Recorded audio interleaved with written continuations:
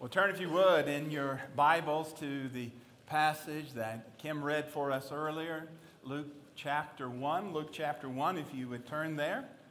And if you'd like to follow along in the Bible that's provided there, you can turn to page 855. 855 of the Bible that's provided in a seat near you.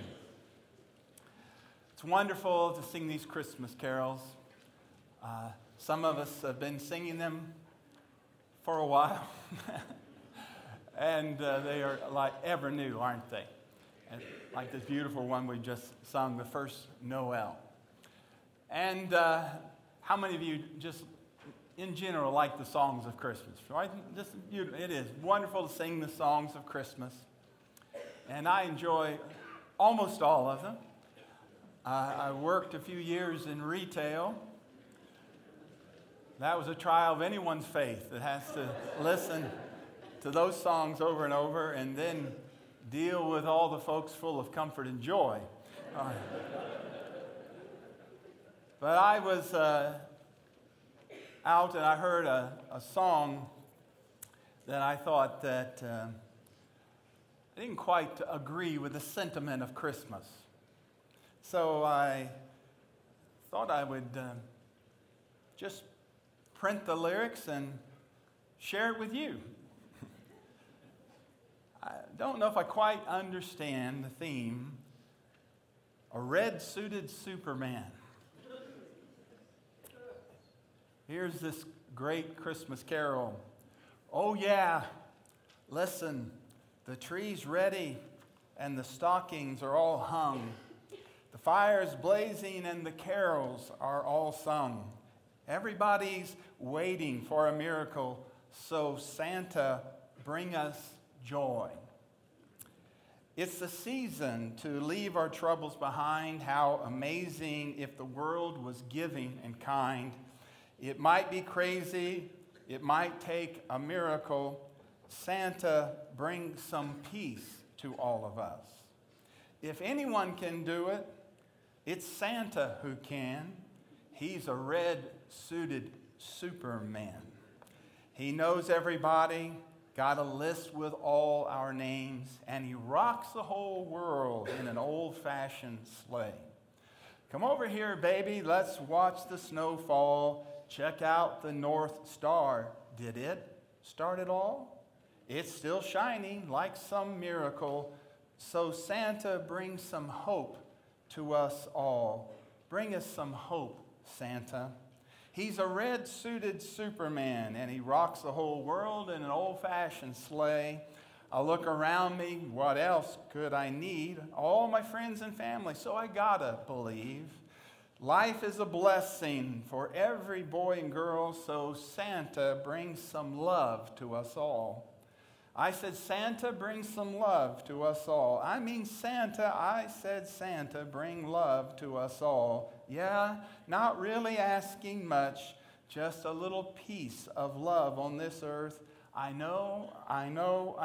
Santa, Santa, I believe in Santa. Oh, yes, I do. Oh, yes, I do.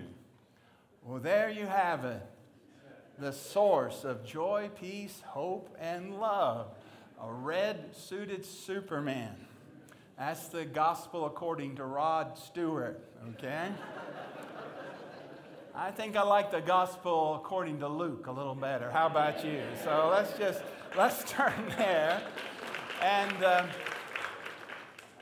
we pray, when Rod Stewart comes to know the Lord, his carols will change just a little bit. I'll guarantee you that. But I want you to turn to Luke because Luke is the gospel of Christmas carols. Did you know that? It really is the gospel of Christmas carols. There are 5 of them. 5 of them.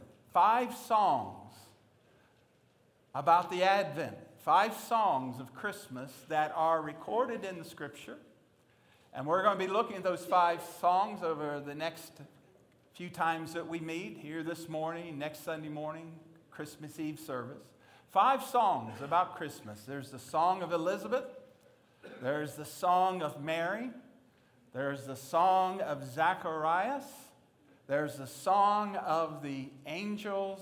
And then there's the song of old Simeon, who took the baby Jesus in his arms in the temple and blessed him. And Luke records all of those songs. Now, we know Luke was a historian, but who also knew he was in producing of songs as well. He's interviewing people to the point that he's even asking them the details of what happened as their lives were involved in this incredible event of the coming of Christ. And he was told even the songs that the Lord gave his servants to announce the birth of the Christ child and the coming of the Christ child.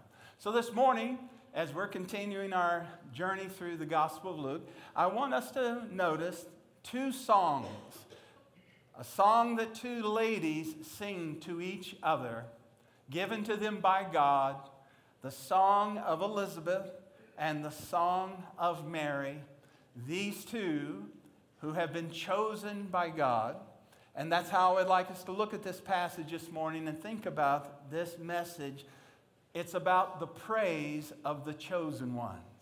And you're going to see that the praise that erupted out of the heart of Elizabeth and also out of the heart of the Virgin Mary were not just recorded so that we could know the songs, but that we could enter into them by faith, and we could also in some way claim them as our own. Now, the context here, when we open chapter 1, we're going to begin at verse 39. The context is that Zechariah, the old priest, has been given a message by Gabriel that he and his wife, Elizabeth, are going to have a child. And Zechariah does not believe it. He is filled with doubt, and he expresses his doubt, and that's the last thing he said for several months, because he became mute until the child would be born. And now his wife is expecting with their son. She's about 6 months in to her pregnancy.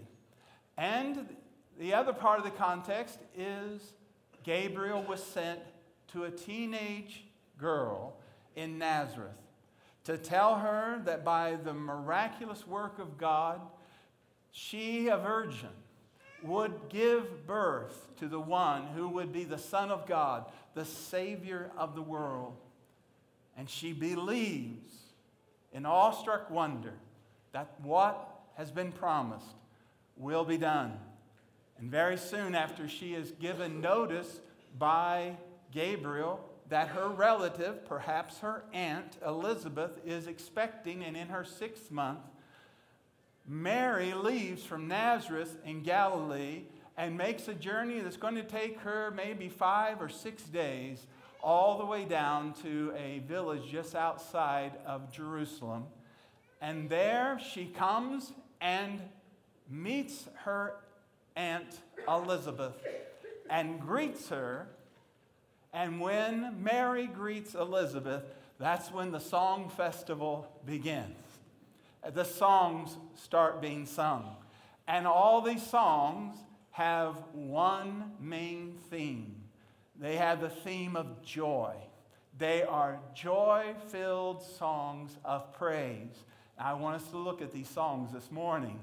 Make them part of our Christmas celebration. Help you a lot more than a red-suited Santa. I'll guarantee you that. The joy of Elizabeth. Notice the joy of Elizabeth as she breaks out in song. Verse number 41 tells us, "And when Elizabeth heard the greeting of Mary, the baby leaped in her womb, and Elizabeth was filled with the Holy Spirit." Verse 42. "And she exclaimed with a loud cry, 'Blessed are you among women, and blessed is the fruit of your womb. And why is this granted to me, that the mother of my Lord should come to me? For behold, when the sound of your greeting came to my ears, the baby in my womb leaped for joy. And blessed is she,'" meaning Mary, "'who believed that there should be a fulfillment of what has been spoken to her from the Lord. Now notice this elderly lady. She is 6 months pregnant, and as she is greeted by Mary, the mother of Jesus, she breaks out in song because she is filled with the Holy Spirit. Notice that verse 41 says she was filled with the Holy Spirit, and so she began to sing, and it was not a quiet, dignified little song. It says she uttered a song with a loud cry. Verse 42 says, it was with a loud cry that she began to praise the Lord, and she has one word that captures the theme of her song. Did you see the word 3 times? Blessed, blessed, blessed. Verse 42, and she acclaimed with a loud cry, blessed are you among women, and blessed is the fruit of your womb. And then verse 45, and blessed is she who believed that there would be a fulfillment of what the Lord has spoken to her from the Lord. I think Elizabeth was blessed. How about you? She's just encouraged so much, and the Holy Spirit has touched the heartstrings of her very soul, and she is pronouncing blessing upon blessing upon blessing. You could just say literally and with all dignity, this passage we're going to look at is just pregnant with joy. It is filled with the joy of the Lord. And she's expressing the joy of God's blessing on her. She considers herself blessed. She is a blessed woman. She knows that. When she was way beyond childbearing years and had given up hope, God has blessed her with the honor of being a mother, and with the honor of being the mother of a special son. The one that is within her, who is going to be born, will be the forerunner of the Messiah. He will prepare the way of the Lord. He will turn people's hearts to the Lord so they're ready to receive the Messiah when he comes. She's blessed. But she says, even greater than that blessing, notice, is the honor she has of receiving the mother of the Son of God. Verse 43, listen to Mary's song. It's a song. And why is this granted to me, that the mother of my Lord should come to me? She calls Mary the mother of my Lord. The mother of my Lord. Friend, note that. That is the first time any human being has referred to Jesus as the divine one, the Son of God. The mother of my Lord. When she says Lord, as a faithful Jewish woman, she is talking about one person. She's talking about the Lord of her life, the Lord of her people, the Lord of Israel, the Lord of creation, the Lord of glory. She's talking about God of heaven. And she says, what is this? That the mother of my Lord should come to me. Now notice very carefully, Elizabeth does not pray to Mary. She does not get on her knees and pray to Mary. But she praises the glory of God and the grace of God in her life, that she is the mother of the Lord. She does not refer to her or pray to her as Mary, the mother of God. But she says that she is the mother of my Lord, the Son of God. Elizabeth is just exulting in her spirit, exulting in this joy-filled blessing of God on her. But keep listening to her song. She's not finished.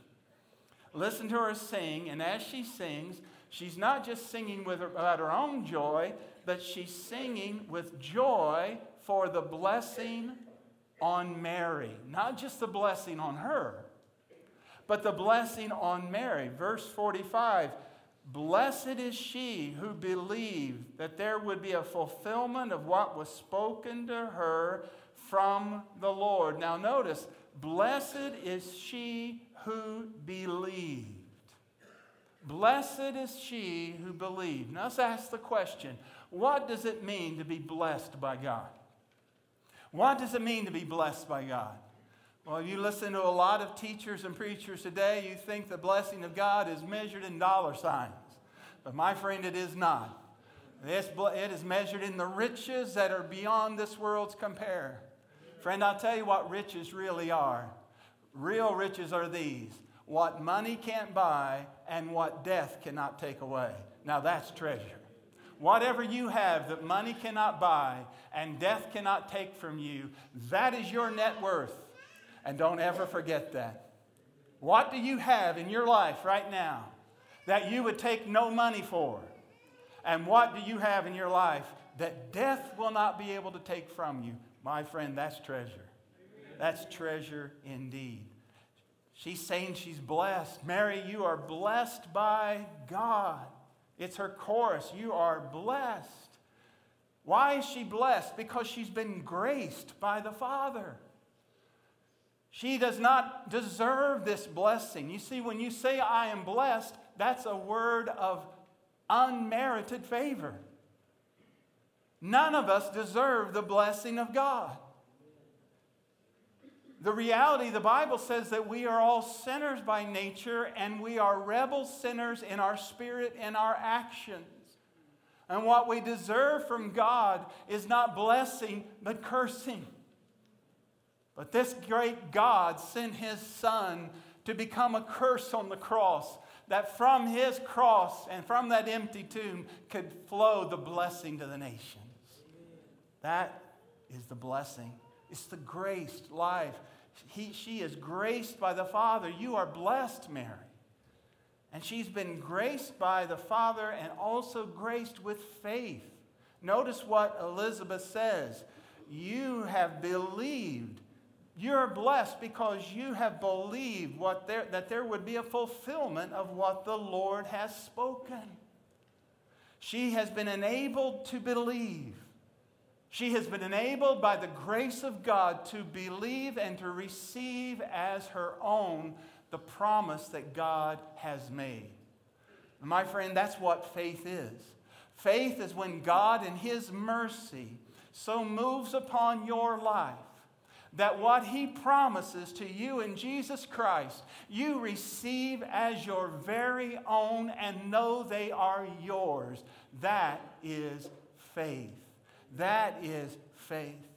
Hebrews chapter 11, verse 1 rather says, now faith is the assurance of things hoped for. It is the conviction of things not seen. Friends, listen, faith deals in the realm of the invisible. But though it deals in the realm of the invisible, listen carefully, church, it deals in the realm of the actual. Because what is actual is what is invisible because it's eternal, right? It's not the visible things that are eternal. It's the invisible things that are eternal. Someone says, well, you got to live a life in this world. You got to live a life in this world. Friends, yes, we live in this world. We're not to live of this world. Our citizenship is in heaven, from whence we look for our Savior, Jesus Christ. Our heavenly home is the New Jerusalem, and we are citizens of that kingdom. And friend, that is what we live for. We live by faith in that which we cannot see. You've not seen the Lord Jesus. Not one of you has seen the Lord Jesus. But many of you here, I trust most of you here, by God's grace, having not seen Him, yet by God's grace you have believed and you love Him and He is your own. Do you know that today? Do you know that today? There's no greater vision than the vision of faith. To see yourself as a sinner, helpless and condemned before a holy God, and to see Jesus Christ as an all-sufficient substitute and sacrifice who died for you, to see Him high and lifted up in your place, that is where vision begins, my friend. That's when you really see. May God open blinded eyes today. Oh, Lord God, make it true today. Elizabeth is filled with joy for what God has done in Mary's soul. Do you see this? Yes, she praises God for the miracle in her body. But she praises God for the miracle that God has done in Mary's soul. And friends, how we ought to put that emphasis there and recognize that the greatest of all miracles are not the healings that happen to the body. Though, thank God, that happens. But the greatest of all miracles is the healing of our sin-sick souls through Jesus Christ. By His stripes, we are what? Healed. The greatest of all healings. And she rejoices in what God's done in Mary's soul.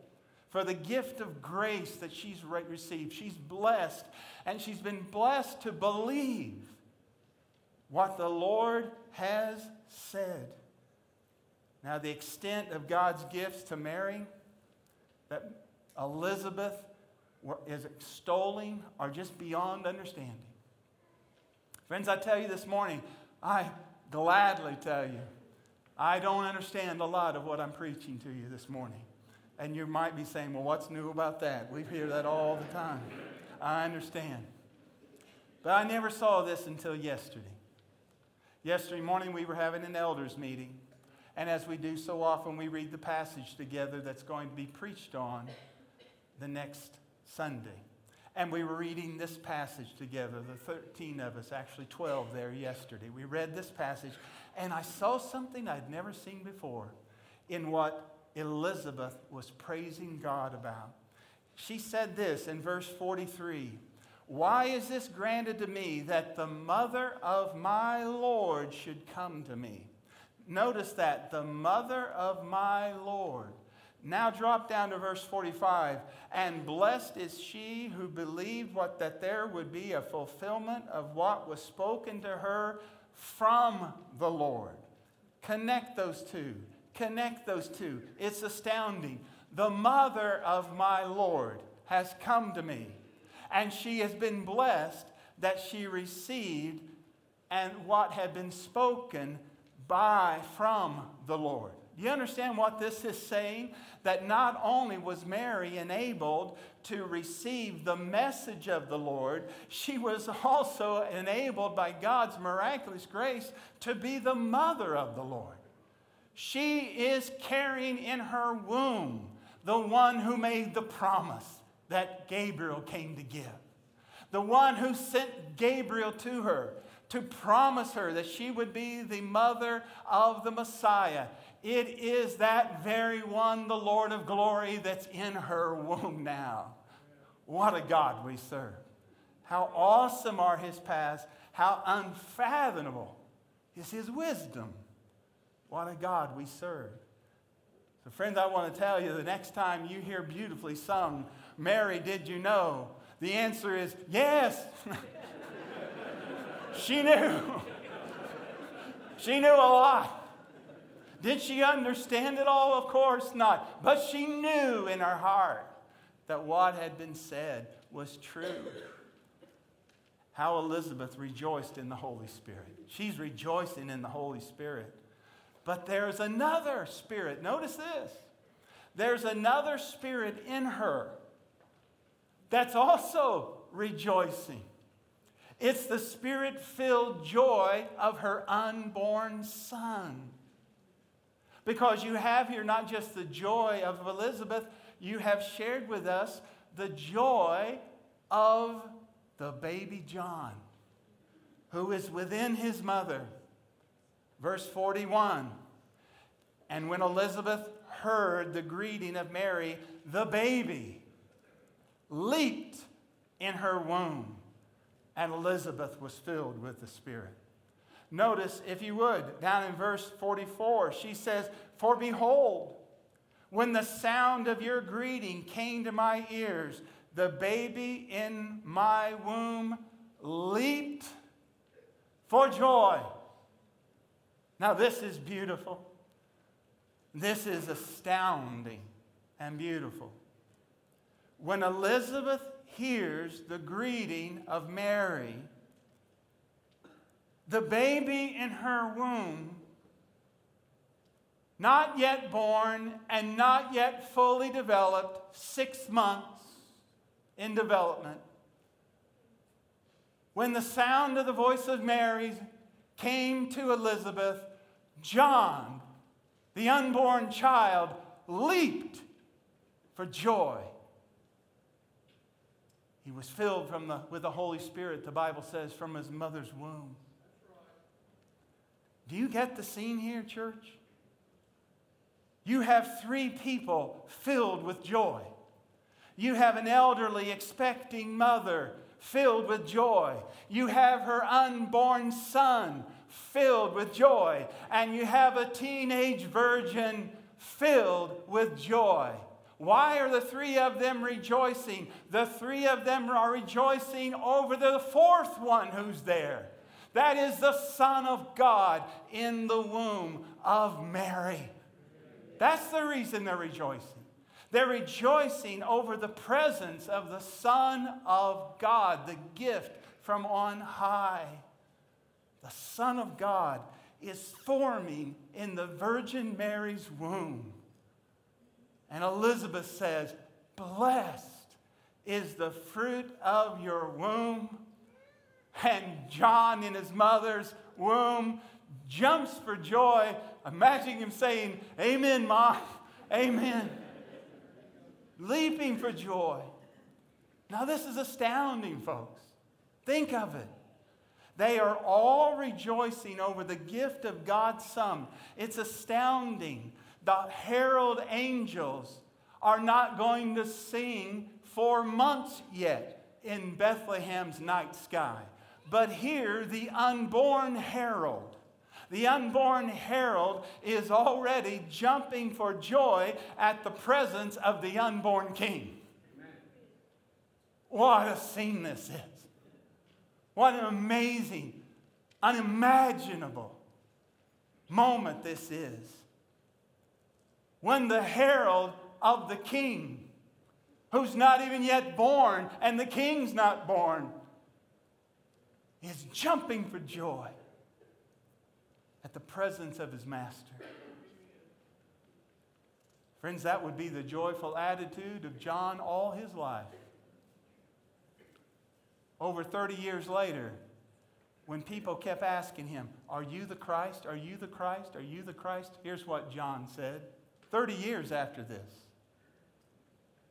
John answered, John 3:27. John answered, "A person can receive not even one thing unless it is given to him from heaven. You yourselves bear me witness that I said, I am not the Christ, but I have been sent before him. The one who has the bride is the bridegroom. The friend of the bridegroom who stands and hears him," what? "Rejoices greatly at the bridegroom's voice. Therefore, this joy of mine is full." Do you know what the life's focus? Do you know what the life's purpose of a man filled with joy was all about? Why was he filled with joy? Because here was the testimony of his life. Verse 30, "He must increase, but I must decrease." Friend, that's where joy is. When you go up, Jesus goes down. And no one can rejoice in the Holy Spirit when it's much of me and little of Jesus. But when Jesus goes up and you go down, then you're like the donkey on which Jesus sat when he came into Jerusalem. Your ears are up and you rejoice to hear the children say, "Hosanna to the highest. Praise to the Son of David. Let Jesus Christ be lifted up." Friend, that's where joy is. You don't find joy in asserting yourself. You don't find joy in working for it. You don't find joy in earning it. You find joy in saying, "Oh, Jesus Christ, in my life, increase and let me decrease." Amen. People today would say, "John needs a therapist." They'd say, "You evidently, as a result of having elderly parents and a traumatic delivery, you need therapy." Friends, he didn't need therapy. He was the chosen one who knew the path of joy. And the path of joy had always been Jesus first. He must increase. I must decrease. Oh, friend, I'm telling you here today, there's some people here. You're miserable. I know you're in church and you look pretty good. You look marvelous, really, marvelous. But some of you, even though you look marvelous, you're miserable. Because it's so much about you and so little about Jesus. And that's never going to change until it's me down and Jesus up. Amen. John the Baptist rejoices. He's not born yet. He's rejoicing. Mary, Elizabeth, his mother, is rejoicing. But oh, how deep and how unique is the joy of Mary. Beginning in verse 46, she sings this song. It's a song. Runs all the way down through verse 55. This beautiful song that Kim read for us earlier. It's a song. It's a hymn of praise to God. It has an ancient title from ancient times. It's been called by the Latin word the Magnificat. The Magnificat. Why? Because that's the word that comes out of Mary's mouth after the greeting from Elizabeth. She says, "My spirit rejoices in God my Savior." Verse 46, my soul what? Magnifies the Lord. It's an ode of joy. My soul magnifies the Lord. And she sings this song, and friends, she's just a teenager. But her mind has been filled with the Scripture. She begins to quote Scripture. She quotes from the Song of Hannah in 1 Samuel chapter 2, when Hannah was blessed by the child, the son Samuel, she had prayed for so long. She burst forth in the temple in singing. And that song was written down, and Mary had memorized it, and she's singing Hannah's song, but she's also weaving in some of the songs of David. You see how important it is, young people, to know the Word of God in your youth? You know, see how important it is, parents, to make sure that your children are taught the things of God and they learn the Word of God like they do here in Sunday school and in our Wana program. It's in their very mind and soul, and its greatest use is to praise their Savior and Redeemer, Jesus Christ. It's a theme of joy for God's grace. Grace. God's the hero here in these songs. He's the hero. She sings of God's grace for her. She's exulting in Him. Notice she praises God for His salvation. Do you hear this? The Virgin Mary praises God that she is a saved sinner. Verse 47, my spirit rejoices in God, my what? Savior. My spirit rejoices in the one who has saved me. And He has chosen me in His grace for incredible things. Verse 48, for He's looked on the humble estate of His servant. She calls herself a servant, a bondservant. For behold, from now on, all generations will call me blessed. Is she proud about this? No, she's not proud about it. She's amazed by it. All the glory and honor goes to God who has chosen her for this. She exalts in Him for His salvation, that He has selected her. And she exalts Him. She doesn't exalt herself. Mary never lifts herself up. Who does she exalt? Look at verse 49. For He who is mighty has done great things for me, and holy is His name.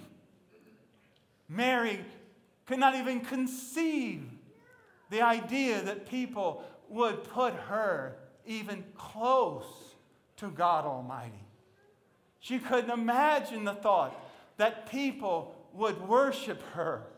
It would be an abomination to her because she knew she was a sinner, saved by God's grace, who God had selected her for incredible blessing and the joy that was hers, that she would be called blessed for generations, and she is the blessed virgin.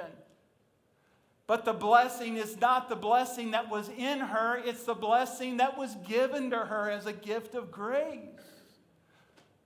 It's true of Mary, what was true of the Apostle Paul, and it's also true of every person who's used of the Lord. By the grace of God, I am what I am.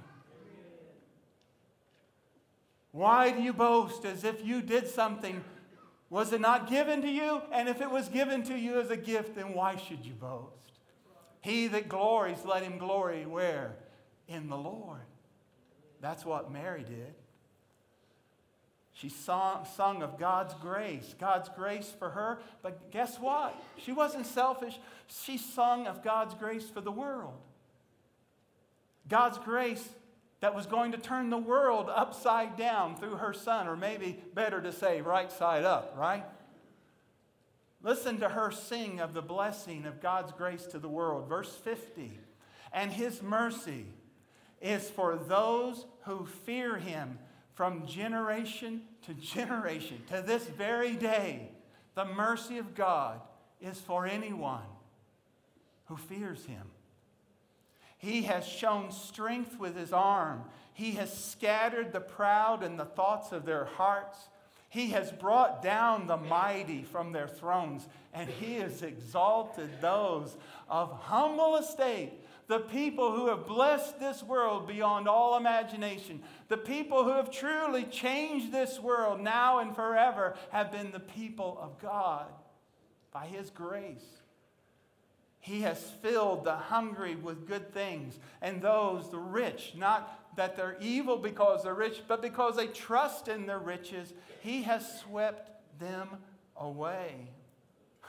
Hey, it's just as true as the song we sing here sometimes. A baby changes everything, right? Oh, he turned everything upside down and right side up in his kingdom. You know what struck me this week as I was looking at this song? Mary is singing this song with the tiny, tiny baby Jesus in her womb. Maybe she is a month along in her pregnancy. And she's singing. And she is singing exactly what her son was going to be preaching someday. Because 30 years later, her son was going to begin his preaching ministry. And one of his first sermons would be what? The Sermon on the Mount. And he would begin his sermon with what? The Beatitudes. He says, let me tell you what my kingdom looks like. It looks like this. Blessed are the poor in spirit, for theirs is the kingdom of heaven. Blessed are those who mourn. They mourn for their sins, for they will be comforted. Blessed are the meek, that is the humble, for they shall inherit the earth. Blessed are those who hunger and thirst for righteousness. They will be filled. Blessed are the merciful, for what? They shall obtain mercy. Blessed are the pure in heart, for they shall see God. Blessed are the peacemakers, they will be called the sons of God. That is in the very essence of Mary's song, and her son will be preaching it 30 years later. Mary sings of God's grace for her. She sings of God's grace for the world. And then just notice this quickly. She sings of God's grace for her people Israel. Her people Israel. Verse 54.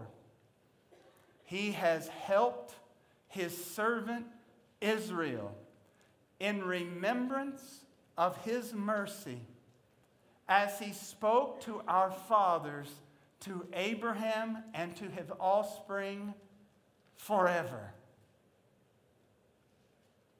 She sings of God's grace for her.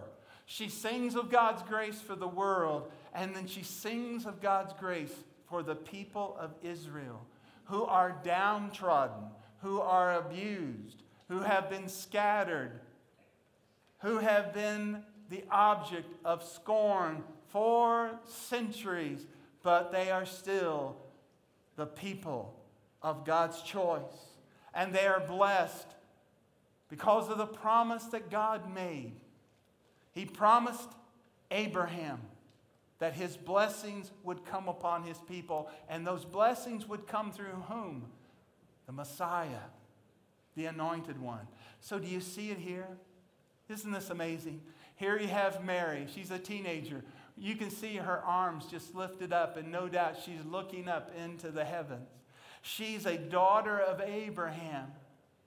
She's a daughter of Abraham, and she's carrying in her womb the son of David, and the son to be born to her is the King of the Jews. What a moment. Mary did not just sing for God's grace. She didn't just have a moment where she sung of God's grace, but she experienced God's grace to sustain her. How much there is in verse 56. And Mary remained with her about 3 months. She stayed with Elizabeth, evidently, to right about the time of John's birth. And then she returned home. Not 1 month pregnant, now maybe 4 months. She returned to her village, returned to the scorn, returned to the shame, returned to the unbelief, returned to probable, undoubtedly, really, divorce from her espoused husband, Joseph. But Mary, by the grace of God, knew that whatever was ahead, God's grace was enough. Mary didn't enjoy the scorn. She didn't enjoy the side glances. And God only knows what went through her heart when she told Joseph and saw the look on his face. But God's grace was enough. God's grace was enough.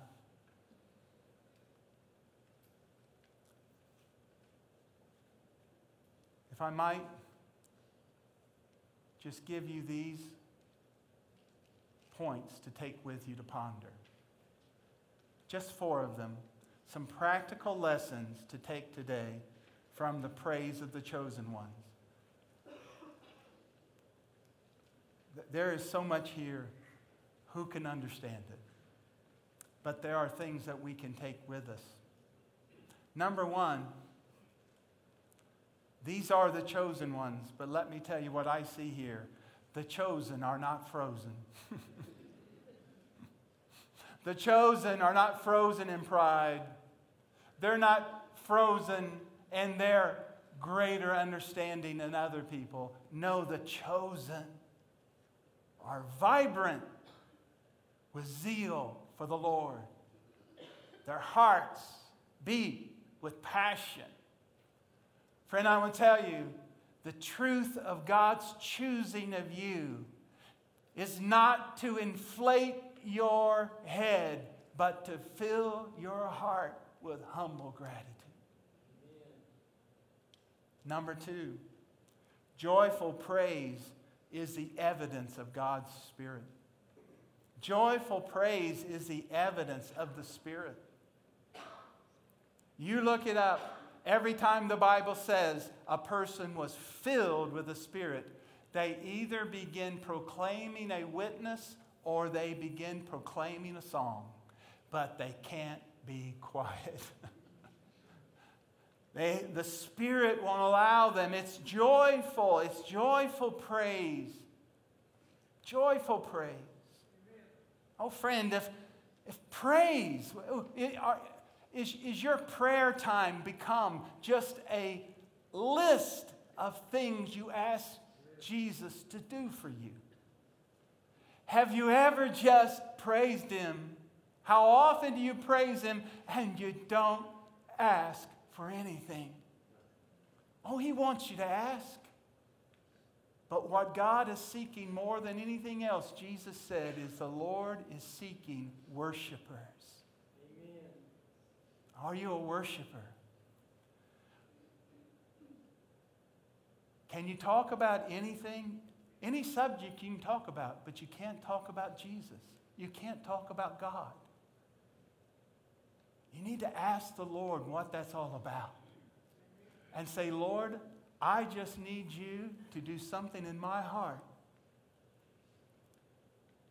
that I can't contain. I need you to show me Christ and make Him so precious to me that talking about Him is like breathing.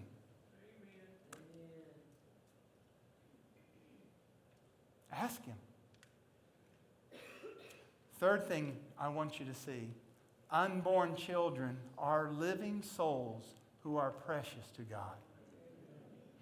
Unborn children are living souls who are precious to God. The two children in this story, the two children in this song fest are not yet born, but they are God's. They are made in His image. They are His souls. The forerunner, John, and the infinite Son of God, Jesus, they are precious to God. And the next time you are bombarded by some kind of so-called scientific discussion that an unborn child is not a human being and precious to God, do yourself a great favor and read this chapter. Amen. Read this chapter. And my dear friend, may I humbly but boldly say to you, before you close the curtain and you pull the switch for someone who wants to empower the killing of the unborn, you read this passage. There's not a place in the world for anybody who knows God and knows Christ to anyway understand this passage than to say life of the unborn is God's life. It's sacred and precious and is to be defended. Oh, dear friend, please. This is not a political question. Our God is infinitely higher than any political discussion. He is the eternal one who decides what is right and wrong. And woe be to us, as Jesus said and the prophet said, who help promote wickedness. And if anything is wicked, the taking of unborn lives is wicked. Can it be forgiven? Praise God. Yes. Yes.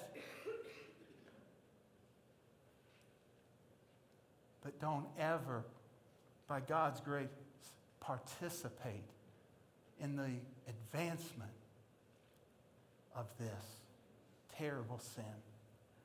Unborn children are living souls who are precious to God. My dear friend, can I just say this to you as your pastor? And I know I haven't pastored all of you 33 years, but I've been here 33 years. But I want to say something to you. If you think that at the end of this message I just got political, I have not just gotten political. What I have just said is as part of the Word of God and the truth as anything. It is not political. It is not political to declare that the unborn are precious to the Lord and to protect them. And if you believe that's political, friend, you need to talk to the Lord. You don't need to have a talk with me. It's way above my pay grade. you talk to Him. And number 4, God's grace is amazing. Is this passage amazing? I don't understand a tiny portion of what I've preached to you this morning, and you're saying probably that's nothing new. We hear that all the time. I don't understand it, but I do know this. God's grace is amazing, and it's all sufficient. Wherever you are today, you're not beyond the power of the grace of God. Your sin is not greater than the grace of God. Where sin has superabounded, God's grace superabounds where sin has abounded. Christ died and rose again for the forgiveness of sins, and His mercy is to all who will call upon Him. Don't limit the grace of God. And for those people you're praying for, don't you give up on the grace of God. Don't you give up on the grace of God. God is able to save those who in our hearts we can't even imagine. But He can do it. Why? Because He's a God of all grace. He's kind and good. And His mercy is from everlasting to everlasting. Amen? Amen. And let's be joyful about that, right? Let's be joyful. Lord, I pray now as we sing to You, as we're about to go, we sing with joy to You. Help us to sing with joy. And Lord, if joy is not in our hearts, reveal to us why that joy is not there as we sing of Jesus. Not about our circumstances, but about our joy. We're not happy this morning in some things in our life, but Lord, help us to examine our joy, because joy is about Jesus. Oh Lord, I pray that people here today would know the joy of Your salvation. Lord, restore the joy of salvation to people who are far from it. May today they find their joy in Christ, Your Spirit. Let them know the joy that is in Jesus. Let people know the joy of decreasing and seeing Jesus increase. Oh Lord, I pray that You will do this because You're a God of all grace and You bless the unworthy, and we are all there. You came to seek sinners. Seek us today, Lord, where we are, and do a great work of salvation in our hearts. In Jesus' name.